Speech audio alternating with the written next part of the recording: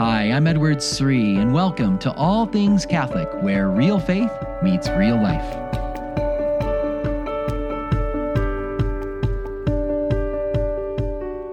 Here in this Christmas season, and as we approach the end of 2020, I want to give a special word of gratitude to all of you, the listeners of this podcast.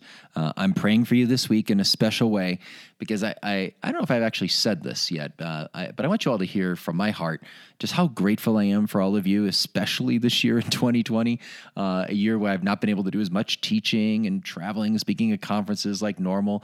I'm so thankful that I've been able to still do this kind of teaching through the podcast. And I feel this year is as crazy as it's been. I've been able to connect with many of you in a new way. Many of you have been sending me questions. You've been writing reviews. You've been thanking me for the show, and I just that means a lot to me. I record it here, and I often don't get to see you or meet you, and so hearing those words of encouragement keep me going along. So I'm very grateful for that. But also, as many of you know, over the last 6 months, I started doing these small group events over Zoom, and I've had a chance to meet so many of you from all around the world. And I couldn't have done that probably if it was a normal year.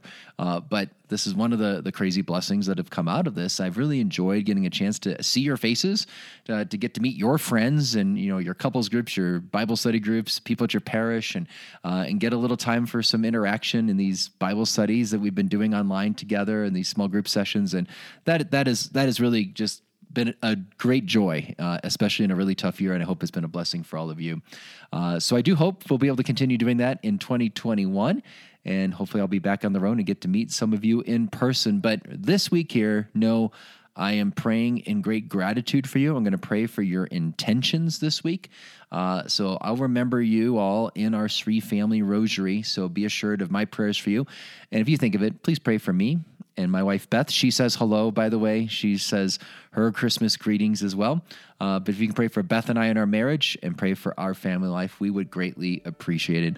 Blessed Christmas to you and many blessings on a new year.